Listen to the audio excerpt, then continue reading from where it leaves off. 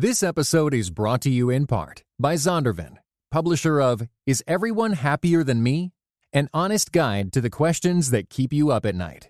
Written and narrated by Sarah Bragg and available everywhere March 19th.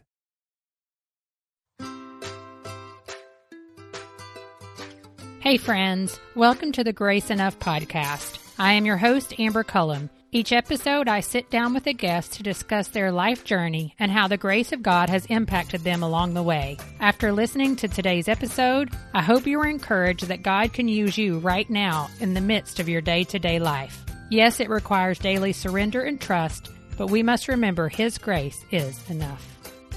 Welcome to episode 70. Today I sit down with the founder of Better Life Bags, Rebecca Smith. Are you wondering why someone would name her business Better Life Bags? Well, today you will find out. Rebecca's first book, A Better Life, Slowing Down to Get Ahead, also releases today, May 19th, 2020. I have watched Better Life Bags grow from a small Etsy shop to a company that makes custom leather bags while hiring women from different cultures, faiths, and backgrounds that all live in her city of Hamtramck, Michigan.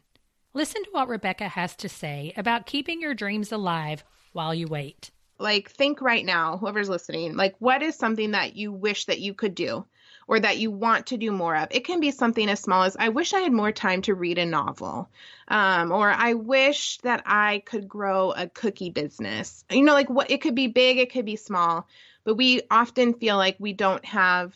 It either has to be we go after it now or we don't do anything at all. I feel like those are kind of the two options that are out there in the world. Is we see people hustling super hard and hiring babysitters full time so they can dedicate 100% of their efforts to this dream of theirs of opening a business. Or we see people say well, right now I'm just going to stay at home. And that's fine if that's honestly what God has given them. But if it's not, if this is just a cop-out, I can't do that because I have young kids, I feel like both are not, they're not right.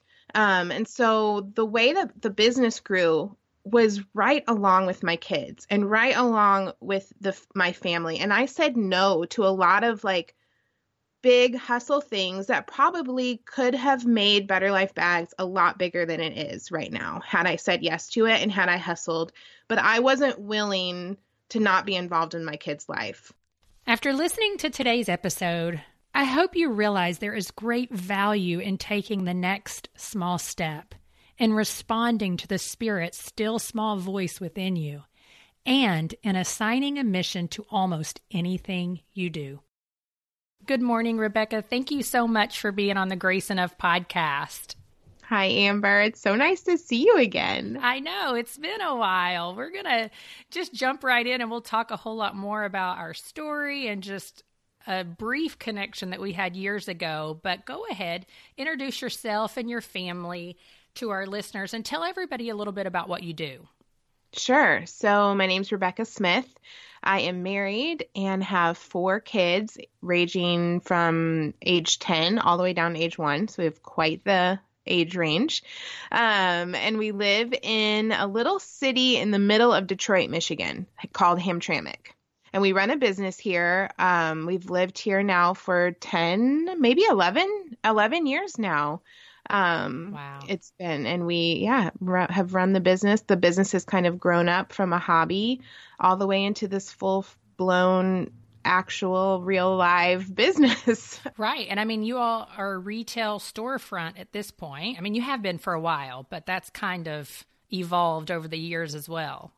Yeah, we still do majority of our sales online, but we do open our workshop. We have a little retail spot in front that we open up every Saturday for people to come in and see the bags that we make. That's so cool. Now, is it right in the city or is it close to your house? Where is the actual storefront? Both. So it is, Hamtramck is only 2 square miles. So it's a tiny little city, but it's full of people, very urban. We're right smack dab in the middle of Detroit. But we somehow years ago, they remained their ownership of their city when Detroit was gobbling up neighborhoods. The storefront is in Hamtramck and then our house is a mile away. So okay. Well, tell me, before we really dig into Better Life Bags, how did you come to know Jesus? What has your faith journey looked like? Yeah, so my parents became believers in college through Campus Crusade. All right. Yeah, which Shout I was out to also Crew. involved with. Yeah, I was involved with that in college too. So it's kind of a fun full circle event. So they raised us kids, teaching us the gospel from like very young age. My dad grew up very strict Catholic, and so we actually joined the Catholic Church, or my mom did, to, in order to marry him. They were both believers. They both believed that Jesus, was paid the penalty for our sins, was the way to heaven. But we remained in the Catholic Church for up until I was in 8th grade. And my mom and dad would always tell us, and this is true no matter what church you go to, but for me it felt special that we were going to the Catholic Church to tell people about Jesus. And I thought that was such a neat mission, which I really growing up. I realize now there are people who don't follow Jesus. Every church. Yeah, I've realized as I've grown older, there's people in every church that need to hear about Jesus. That's not true of just the Catholic faith. But that was kind of our mission field growing up. And so I had this purpose and this mission in going to CCD class every Sunday. And I honestly wasn't hearing much about Jesus interesting. In the church. It was from my parents at home that I learned the most. But when we got to 8th grade, I started fighting my parents on wanting to go. I was bored, none of my friends went to that church.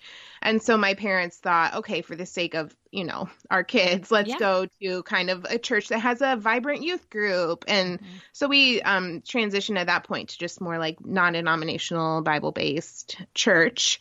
And that's where I finished like the rest of my high school, college age type church going to, and just really then seeing, this is what vibrant relationship with Jesus looks like, seeing that in my youth group leaders, in some of my friends. And really that became like my social group, of course. Right. And just kind of the environment I grew up in. And still kind of all along I heard people talk about like personal relationship with Jesus. And I was like, what does that even mean? Like, we can't see him. We can't how do you have this personal relationship with God? But at that point, I had been a Christian for so long, I had been saved, the salvation. I'd prayed the salvation prayer so long ago. And then I felt like I had to have this second, how do I make him now Lord of my life? Yeah. So there was this salvation moment when I was young.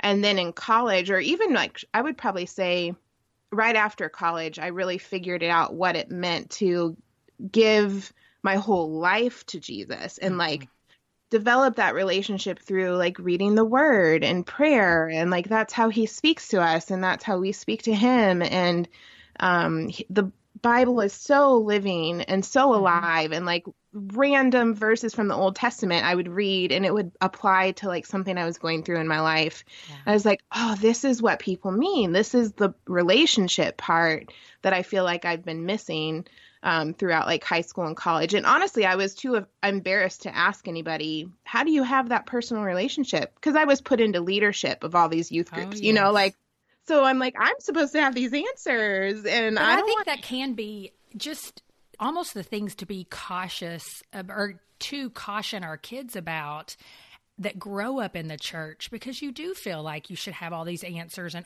because I've been in the church, then I should be farther along maturity wise. And the more and more people that I talk to, the more and more I realize that it really is just some of that happens with age and repetition. Mm-hmm. It's not, I wasn't saved. For sure. It was your own personal faith development that honestly I think happens whether you get saved at age 4 or you get saved at age 20. It's just by the time you're older, you can put different language to it. And I don't need to be resaved. I just need to repent of my rebellion. For sure. For sure. Yeah. Yeah. It's definitely just a repetition. You're learning to read God's word so you get closer to him. The next time you read it, you learn more about him. exactly. Just a deepening. Well, as we jump into talking about Better Life bags, I just think back to when we were, both bloggers and you were just starting on this path. And I mean, I didn't continue to do anything with mine per se, but I've watched Better Life bags grow over the years. And so take us back to when you were a young mom back in Savannah, Georgia, and just how did y'all end up moving from Savannah to Michigan? And then we'll go right into what happened after that. Yeah. So I started that blog. It's like Better Life blog, or I don't even remember what it was called. I mean, that's been like 12 years ago. 12 years. Yeah, 12 years. I started at the same time, maybe 11. It's somewhere between 11 and 12. It gets foggy. Who knows? Listen, 4 kids later. Amen, sister. A long time ago, way back in the day. I had been a teacher. I taught 5th grade. That was my degree from college, and always wanted to be a stay-at-home mom. Got pregnant with Jonah, who's now 10. He's 10 and a half. And made my first diaper bag, and then posted pictures on Facebook, and people were like, you should sell these. Have you heard of Etsy? You should open an Etsy shop. And I was like, what is Etsy? Yeah, I know. Etsy? I didn't even know. But it was so easy to open a shop. So I just went ahead and did it. And then really blogging was really starting around that time. And I loved reading blogs. And I was like, oh, this would be a fun thing for me to do and kind of tag it on to the shop. I was giving microloans with each bag purchase to a woman who was in a third world country. It's like, I can blog about her story and which customer bought which bag and who that bag is going to help. So the Better Life bags, it was always called that. The mission has evolved over time, but it started with microloans. And so, I enjoyed social media and I enjoyed blogging, and it was very natural for me to kind of do both. And then I just copied what people did. I think we did giveaways together back on our and the the linkies. What were those things where you link up your oh my gosh, I don't even remember that. I mean, I know what you're saying. Now I'm thinking, link parties or it was gosh. age old. Did it start while you were in Savannah? Yeah. Mm-hmm. Okay. See, in my mind, and even after reading the book, which we'll talk a little bit too, that's getting ready to come out and tell the whole story. Even reading it, I was thinking you didn't start until you were in Michigan. Yeah, it started in Savannah. Only about 6 months in Savannah, I will say. So it was definitely still a hobby. I never imagined it would be a business at that point. But I opened the Etsy shop in Savannah, started the blog in Savannah. 6 months into that, we moved to Michigan, to this little city called Hamtramck. And our point in doing that was we were going to live here for 2 years, kind of immerse ourselves in a different culture. This city is very diverse. It's Michigan's most diverse city. There's 26 languages spoken here in 2 square miles. It's amazing. It's, the signs are in Arabic and Bengali, it's just very diverse. And so we thought before we wanted to be overseas and do missions work. So we thought before we make a huge jump overseas, let's move somewhere that has a bigger diversity, more diversity than Savannah. Georgia. Learn a language. Yeah, than the South. No offense to the South, but there's not much diversity there. And so we came to Hamtramck with a goal of being here for just 2 years. So we were maybe going to learn a language, try to make friends with people who didn't look like us, because all of our friends up until that point looked exactly like us. And so it was supposed to be this really easy 2-year stop, and then we'd head overseas. And it was the hardest year of my life. I had no idea that I would rebel in the way that I did. What do you mean when you say that, rebel? We got here. I had a newborn, so I'm in the newborn fog. I guess girl. Jonah was 6 months, but he's still. That's the newborn fog. Yeah. Unless you had the absolute dream baby. Well, and maybe even with the dream baby, I don't know, because I didn't have one of those. Yeah. We don't know what that's like. Yeah. I ended up getting pregnant the month we were here too. Like, so, and then I was having like second baby surprisingly like close together. But really, I think I would have struggled even without all of that. Like, I was suddenly I thought we were moving, honestly, I thought I was delaying the jump overseas by like moving somewhere here in America first. I wasn't ready to do the whole mission thing. Like Neil, when we got engaged, he said, I think that we should move to Iraq. And I was like, excuse me? Like, put on, and all this is in the book, like the whole story of this. I was like, you want to take me to a war zone? Like, what are you sign up for that? No. And I was so glad we were just engaged. We weren't married yet. And I just went back to God and I was like, this guy is the one that you want me to marry? And, you know, through like reading the word, God really opened my eyes to his heart for the world. And I had always just kind of been like focused on America and the needs in America, and did inner city camps, you know, in college. I loved the inner city. Yeah. And like kids camps and different things like that. But I had never imagined myself going overseas for missions. But I knew God had this heart for the world, and I was willing to follow that if that's what, you know, his plan for our life was. But I was terrified, you know. So moving somewhere in America to me was like, okay, I still have 2 more years before like this jump. But we might as well have just gone overseas. Like the way there's nothing in Hamtramck that looked like anything I was used to. Target is like 20 minutes away. Starbucks is 15 minutes away.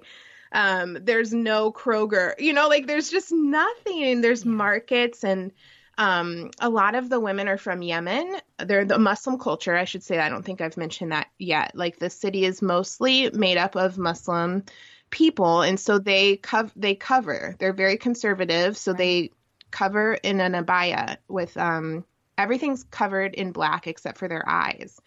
I was not expecting that. So when we drove through Hamtramck, and I was like, just embarrassingly to say now, but just like taken aback by where I was. Yeah. It's a very poor economic area. So every other house was boarded up, burned down. It felt like a movie set that I was moving to. And I just ran every chance that I could, like to the surrounding suburbs that felt normal and comfortable to me. So Jonah and I would just take Jonah and I'd go to the mall and just hang out there until it was time to go to bed, and then come back. And not surprising, 6 months of that routine, I'm breaking down, telling Neil, like, I'm so sorry. Like, we've made a huge mistake. I can't do this. Like, let's forget about overseas. Like, I can't even do this city. And he opened the book of Jonah and was like, I just want you to read this. I was like, oh man, I was bringing up that Nineveh business. But it was what I needed in that time, was to see God has called us to this city, like he called Jonah, and I'm running the other direction, like every single day.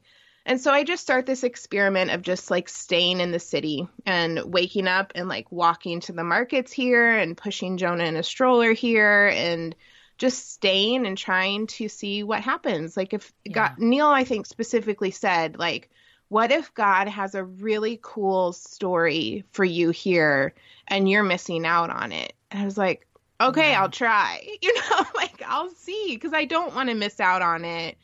Well, I'm thinking back now, it's almost like God, his faithfulness just never ceases to captivate me. Yeah. Because in the moment, it feels like we just want to run. We want to hide. We want to keep ourselves super, super busy so that we don't have to deal with our own heart issues. Yeah. And even though it's like, as you mature in your faith, if you continue doing that, you're going to have all these regrets. Yeah. Or you can just kind of surrender and press through, and you're going to be like, God, you're faithful. You provide every time. Why do I always fight you? I know. Yeah. And I think, like, more than anything, when people read the book, that's what I want them to close, like to finish the chapter see, not often do we get to see a 10-year story, until we've walked it, until we can look back 10 years and be like, oh, that's why this happened, or that's why this happened. I want to know now, whatever I'm going through now, that in 10 years, I can look back on it and be like, this is the better life. Like what I'm living now, like this is the good life that God has for me. Right. He promises that he has good plans for us, that we just have to walk in them. And sometimes they're easy and exciting things to walk into. And sometimes they're really hard and terrible. And we're asking why all the time. But they're good. Both of them are good plans. So the book is kind of the whole story of how it was hard, the hard things we go through. But then God did have a really fun story for me. And right. Well, like you're walking up and down the streets, you're encountering people all the time that, a lot of them you don't know anything about, completely different cultures, oftentimes completely different languages. Yes. Mm-hmm. All the while, Better Life Bags is still going on. Yeah. I'm still like making bags during nap times and bedtimes. It's kind of an escape in a way for me, and yeah. But you're also getting to a point of like, how can I keep this up, this pace by myself? What, Lord, do you have for me? And so you end up inviting someone in. Mm-hmm. Talk to us a little bit about how that relationship happened, and that it's not like it was all just roses and beauty. Right. Early on. Yeah. So this happened during my experiment time, I will say, like during the time where I was like, I'll just stay and see what happens. So Neil had been learning language, learning Arabic from a man who had a daughter my age. She had 4 kids, and she knew how to sew. And so they both figured that out. And he said, my daughter needs to meet your wife. I'm going to bring her over. They need to arrange a meeting. And so Neil comes home and tells me, I'm like, I don't want to do, like, I don't know what to wear. I don't know what food she likes. I don't know, like, I just didn't know anything. The fear. I don't know her language. I don't know anything, but I'll do, like, I was just in this experiment, which that mindset really helped me push through fear. It's just like, this is just to see what happens, and so I invited her over, and like, sure enough, we could barely communicate.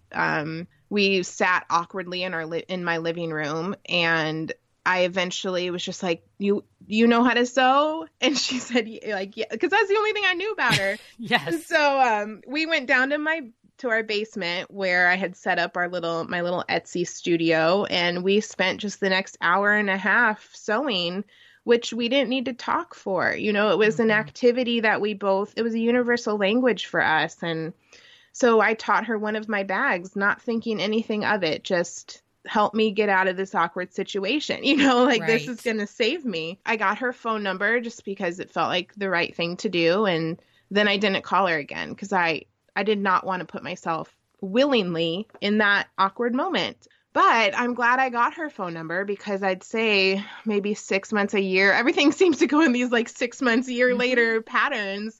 The business got way too busy for me. And I was like at a crossroads. Do I shut it down? Do I find a factory overseas?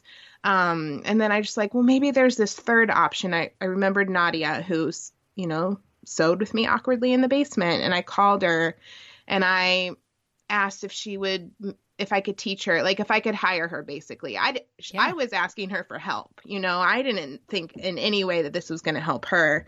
But I started this routine of visiting her house once a week, bringing the fabric pieces, and then she would sew them together, and I would come back the next week and pick up what she'd done and drop off more fabric. And of course, like in the Yemeni culture, they're very hospitable. So it's never a drop at the door situation. Like you're invited in and you have tea and you have like cookies, and our kids would play together. And we got to know each other. She had learned English, much by watching cartoons, actually, with her kids. We have some friends in the same thing. What, with the cartoons? Yes. Yeah, she had thankfully learned. We were able to communicate so much better. And I got to know her as a woman and as a wife and as a mom.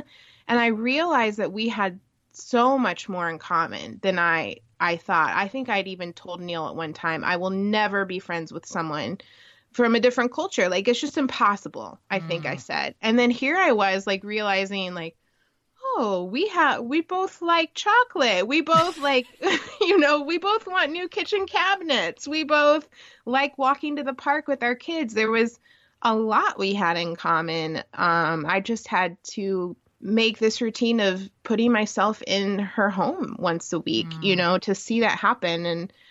And shortly after, I'm paying her, per bag that she's making, and I start noticing, or she starts showing off different things that she's bought with the money that I gave her, things that I would consider necessities. I think most of us would, like bed frames for her girls instead of like mattresses on the floor, or like a dining room table instead of just eating on the couch. And it really clicked at that moment. I was like, wait, you weren't able to buy this before, but now you are because you've been making bags for me to help me. Like it just clicked in that moment that her life was a lot better because of this income, this like side income that I was providing for her. And then that's when we decided, let's make this, let's try to see how many other women, I'm sure there's other women in our community that absolutely for one reason or another can't just go out and get a job at McDonald's or the grocery, the markets here, but have a need for a job and have a skill and want to work. And so we started intentionally growing at that moment. Well, and that's really takes us into your mission, because up to this point, you've been doing the micro loans, you have one employee, and the mission kind of stays the same, but also shifts a little bit. So 12 years in, what is the mission of Better Life Bags now? Yeah, we say that it is to create meaningful work for women in our community. And it's gone through various transformations. I think at one point it was we hire women who have barriers to employment. Well, that didn't sit well with me because yes, they have barriers, but I don't know. I always want it to be empowering for them. Like, I want the job to not feel like a pity party or a charity, I don't know how else to say it. So it's gone exactly through what you mean, though. I want them to feel like this is a really great place to work. I would choose to work here even if I didn't have a barrier to employment. Or, as they start working, now they have something to put on their resume. They no longer have a barrier to employment. That's right. Like they can go out and get a job at a sewing place anywhere. And so I just started to not sit well with me. So things evolve and change. And maybe in 10 years, creating meaningful work for women in our community won't feel right. And, it will have evolved by then. But that's currently what it is and what we aim to do. So, well, and even if we're using a different language than barrier, what are some of the things that were prohibiting them from having a job? Yeah. Because the reality is, I think a lot of times when we think barrier, people can think, homelessness or, drugs, alcohol addiction. True. And those things can be true, but there's also things like the situation of Better Life Bags where it's maybe you have young children at home and you can't afford childcare. Right. So what are some of those that you would say, we've hired women in who are facing these situations? Yeah. I mean, we've definitely had the young kids at home, can't afford childcare. A lot of our seamstresses choose to work from home, and so they can take their work home and just do it on their own schedule. Language is a big barrier. They don't need to be fluent in English to work at Better Life Bags. We like it if they're in English class, like we have some partnerships with different English classes around town. But that doesn't have to be a requirement, whereas for other jobs, it probably would. Well, education. It's a stepping stone, like you said. Their ESL, you're wanting to prep them more and more to be able to be a thriving citizen in America. For sure. And part of that is your language, just like if we were to move somewhere else. Absolutely. Yeah. Sorry to interrupt. No. I mean, you just think about those things. I think probably the biggest one that people don't always think about, and that's probably specific to our community, which is mostly first-generation immigrants from, like I said, Yemen, Bangladesh, Poland, Bosnia, Syria, Afghanistan, just they kind of land in Hamtramck first before and get their feet, solid before moving out to some of the suburbs. But they're nervous about America and their cultures, especially. It is not accepted for a woman to work outside the home when other men that are not related to them are present. Yeah. It's just not, that's hard for us as Americans to accept. And I know some people will be like, well, that's stupid, but that's their culture. That's what it is. That's just the nature of it. And so to have a place where it's all women, their husbands know that when they walk into this workshop, they're not going to be working with other men. It feels like a safe place for them to go to. And so that's probably one of the biggest barriers from these women just going out and working at the dollar store, is the cultural difference of men and women. Well, and it's so easy for us to be so quick to judge, oh, well, that's ridiculous that a man or whatever would think that. But it's just like faith, right? You slowly add layers over time. Yeah. And if you're going into a new culture, it's just like anything. It's like learning to ride your bike. You don't just jump on and take off. Yeah. You put your foot out there. You begin to see like, oh, just because women work with men does not mean X, Y, or Z. And that can take, 1 year for some families and 25 years for other families. And so just learning to appreciate and respect that about people. Yeah, for sure. Is half the battle for sure. Well, you wrote a whole chapter in your book on really like honing in on this mission statement. It was really convicting to me because Sam and I have talked about, written down things about a family mission statement and have yet to finish it. Why do you feel like it's so important to assign mission to almost everything you're doing in your life? Well, I don't think you'll ever be finished with your mission statement. So that's part of it. I love that you've even started thinking through it. To me, if I don't have a purpose and a mission behind anything that I do, I feel very aimless. And I wonder why I'm doing it. I think that's always a big question for me is why am I doing what I'm doing? If we can assign mission, just even like, it doesn't need to be like, oh, I need to take this 1-day prayer retreat and decide on a mission for my, right. It can be just in the moment, like, God, why am I doing this? And sometimes maybe he'll answer like, I don't know. Why are you, why are you doing it? Maybe you shouldn't be. Or truth. I think for me, like when I think about my kids, the mission of like, I want to raise them to love God and love people. Like it's a very simple one.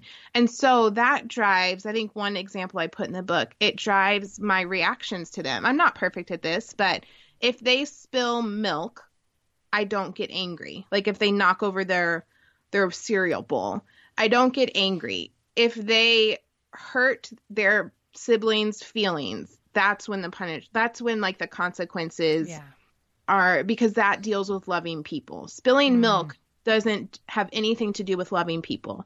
Now, if they're like throwing milk at their sibling, there's different things. But if it was an accident, my normal instinct is like, why did you, you were flailing your arms. You were being too excited. Just sit and eat your stinking cereal. I've never said that. Maybe yesterday. Oh, yeah, right.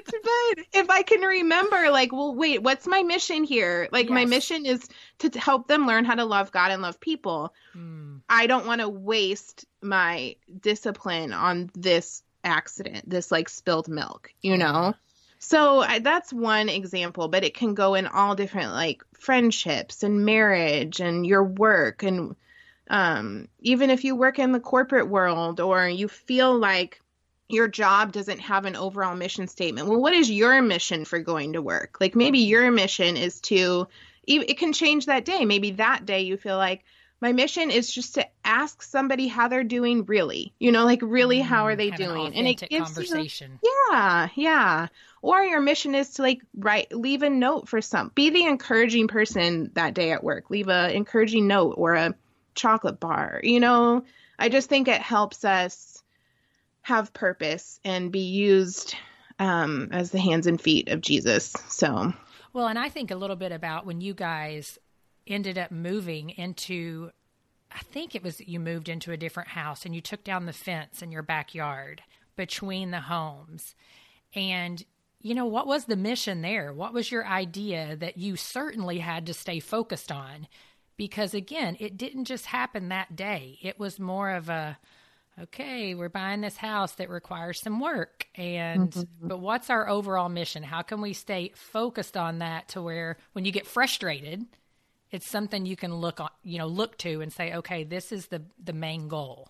Yeah. So when we were looking for a house, it was really hard to find a house in Hamtramck that fit all of my desires and needs. God totally provided it. I won't go into all the details, but it really feels like a miracle to me that he provided this house when I didn't think it existed.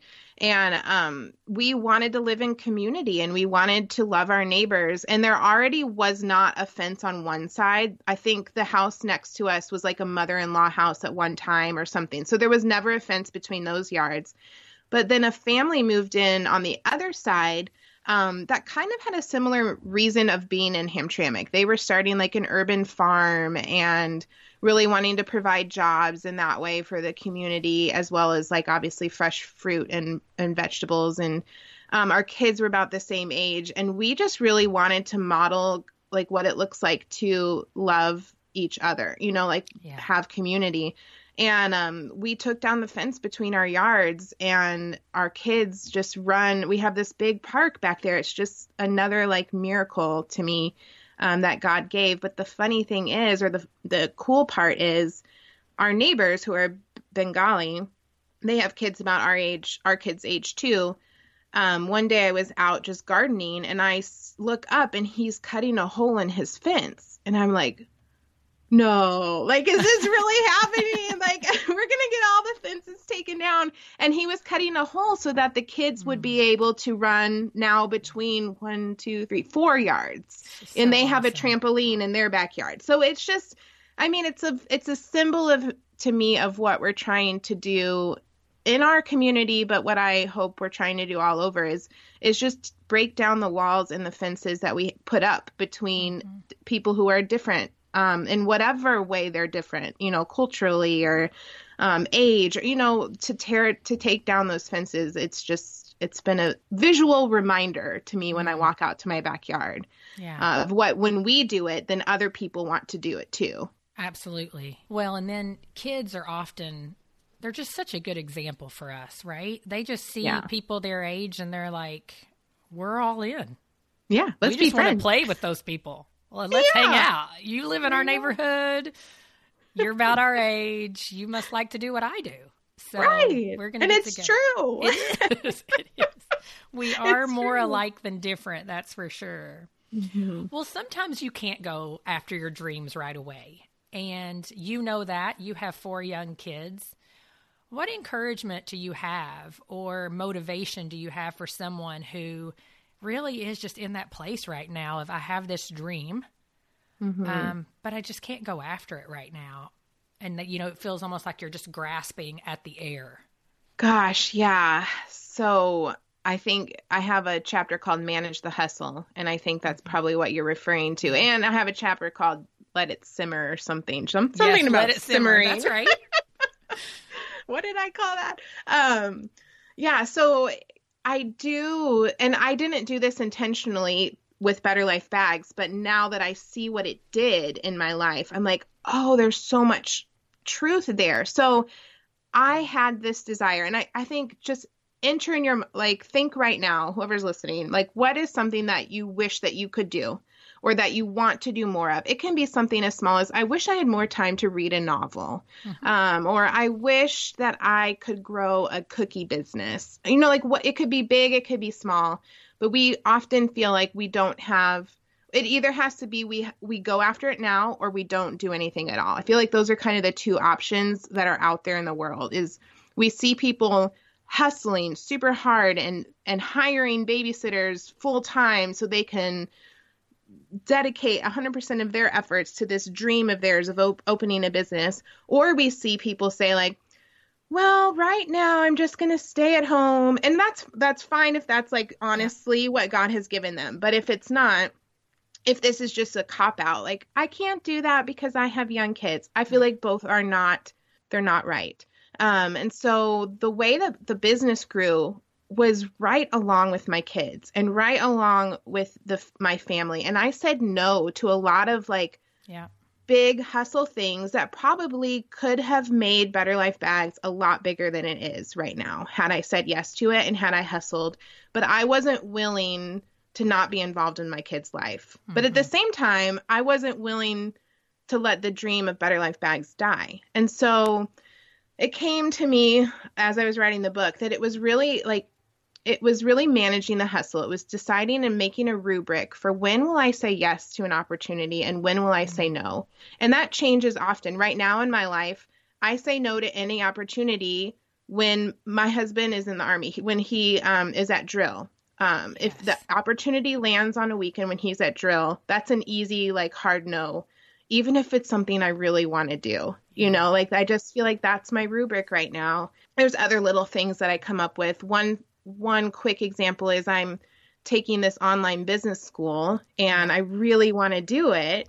And I talked about it a little bit on social media last week, but instead of being like, oh, I can't do that right now in my life, or instead of stopping everything else and just doing it, I've decided 2 hours a week. I'm going to work on it Tuesday and Thursday during my son's nap time. And that's how I manage the hustle. I'm going to get through it slower, but it's going to still be, it's not dead. You know, like I'm still fueling the fire a little bit. I'm letting it simmer until it's time to turn it up to a boil. And, you know, when things are simmering, it can get up to a boil much faster when the time is right than if it's cold water in a pot, you know, that you suddenly like, I need it boiling right now. Like now's the time. This cool opportunity is here. And I need to have had it been boiling. I don't know if I'm making sense, but I think that makes perfect sense because we seem to think it's an all or none mindset. For sure. And it's just not. I mean, there are things that get birthed in us that just do not come to fruition for years and years. And that doesn't mean, like you said, that things aren't being planted and cultivated.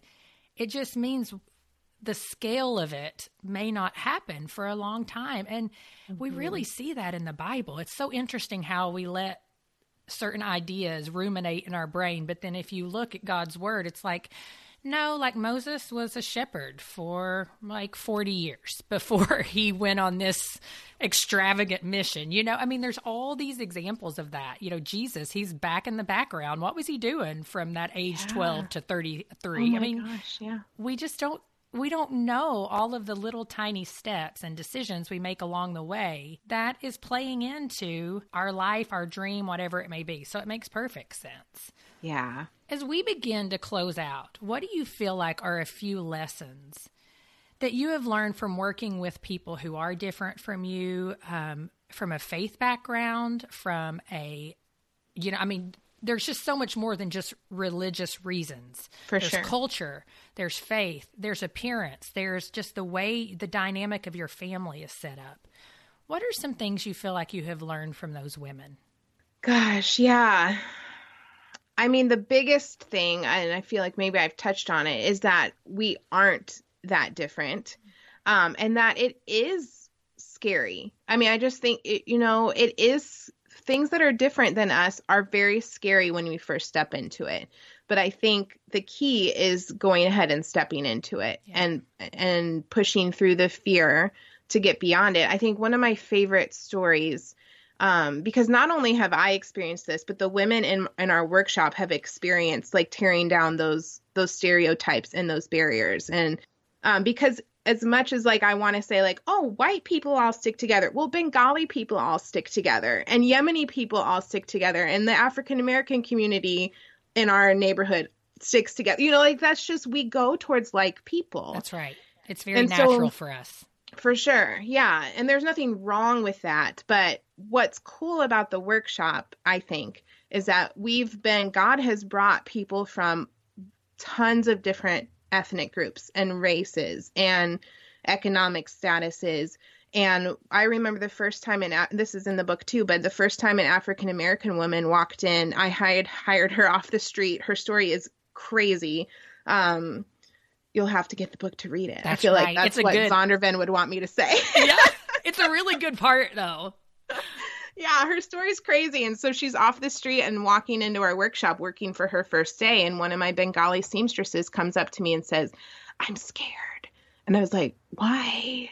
And it just kind of hit me like, this is the first time that she has been in a room, like close quarters working relationship with someone who's not of her cultural, like racial, ethnic makeup. And she has been told wrong things about African Americans, you know, and she has never walked through that fear to get to the other side of it. And now they like hug each other and we're praying together and they're holding hands and they're giving each other's food, you know, making food for each other. And it's been very unexpected. I did not think that this is also what Better Life Bags would do, is to break down, not only for myself, but for these women, just kind of the barriers and the fear of somebody different, to get past it. It's such a great example because of so many different people that I've talked to, people who live in various cultures, people who employ women from various backgrounds. That's almost always what is said, is when you just step into someone else's life and you get to know that person, you realize they are a person. Yeah. Just like you. Very rarely is the situation something that you will be continuing to live in fear toward after you know them. For sure. And it's just an amazing example of, yes, take the drive, take the step, go in the place, say hello, whatever it may be. So thank you for sharing that. Well, tell everybody where we can find you on social media. It's betterlifebags.com. That's where you can purchase online. But where can we find you other places? I hang out like 98% of the time on Instagram. That's right. So I am Rebecca Smith online there. And yeah, Better Life Bags on Instagram as well. Yeah, it's really fun to follow Rebecca on Instagram because she's typically posting fun stories or showing you how she's remaking her house a little bit. And I always enjoy, well, because a lot of times I'm like, oh yeah, you know, that dark navy blue does look good. I'm going to do it. I'm doing the dark color. I'm going for it. Yes. So thanks so much for being here today. Oh, thanks for having me. If you were intrigued to learn more of Rebecca's story, please click over to wherever you purchase books and search for A Better Life, Slowing Down to Get Ahead. I read the book earlier this year and thoroughly enjoyed Rebecca's writing and reading her full story. If you enjoyed today's episode, or perhaps you have a takeaway or a question, please hop over to Instagram or Facebook and leave a comment at GraceEnoughPodcast_Amber. As always, it is a joy to interact with my listeners, but hard to do unless we connect on social media. I look forward to chatting with you and seeing you back here next Tuesday. Thank you for listening to the Grace Enough Podcast. Tune in next time.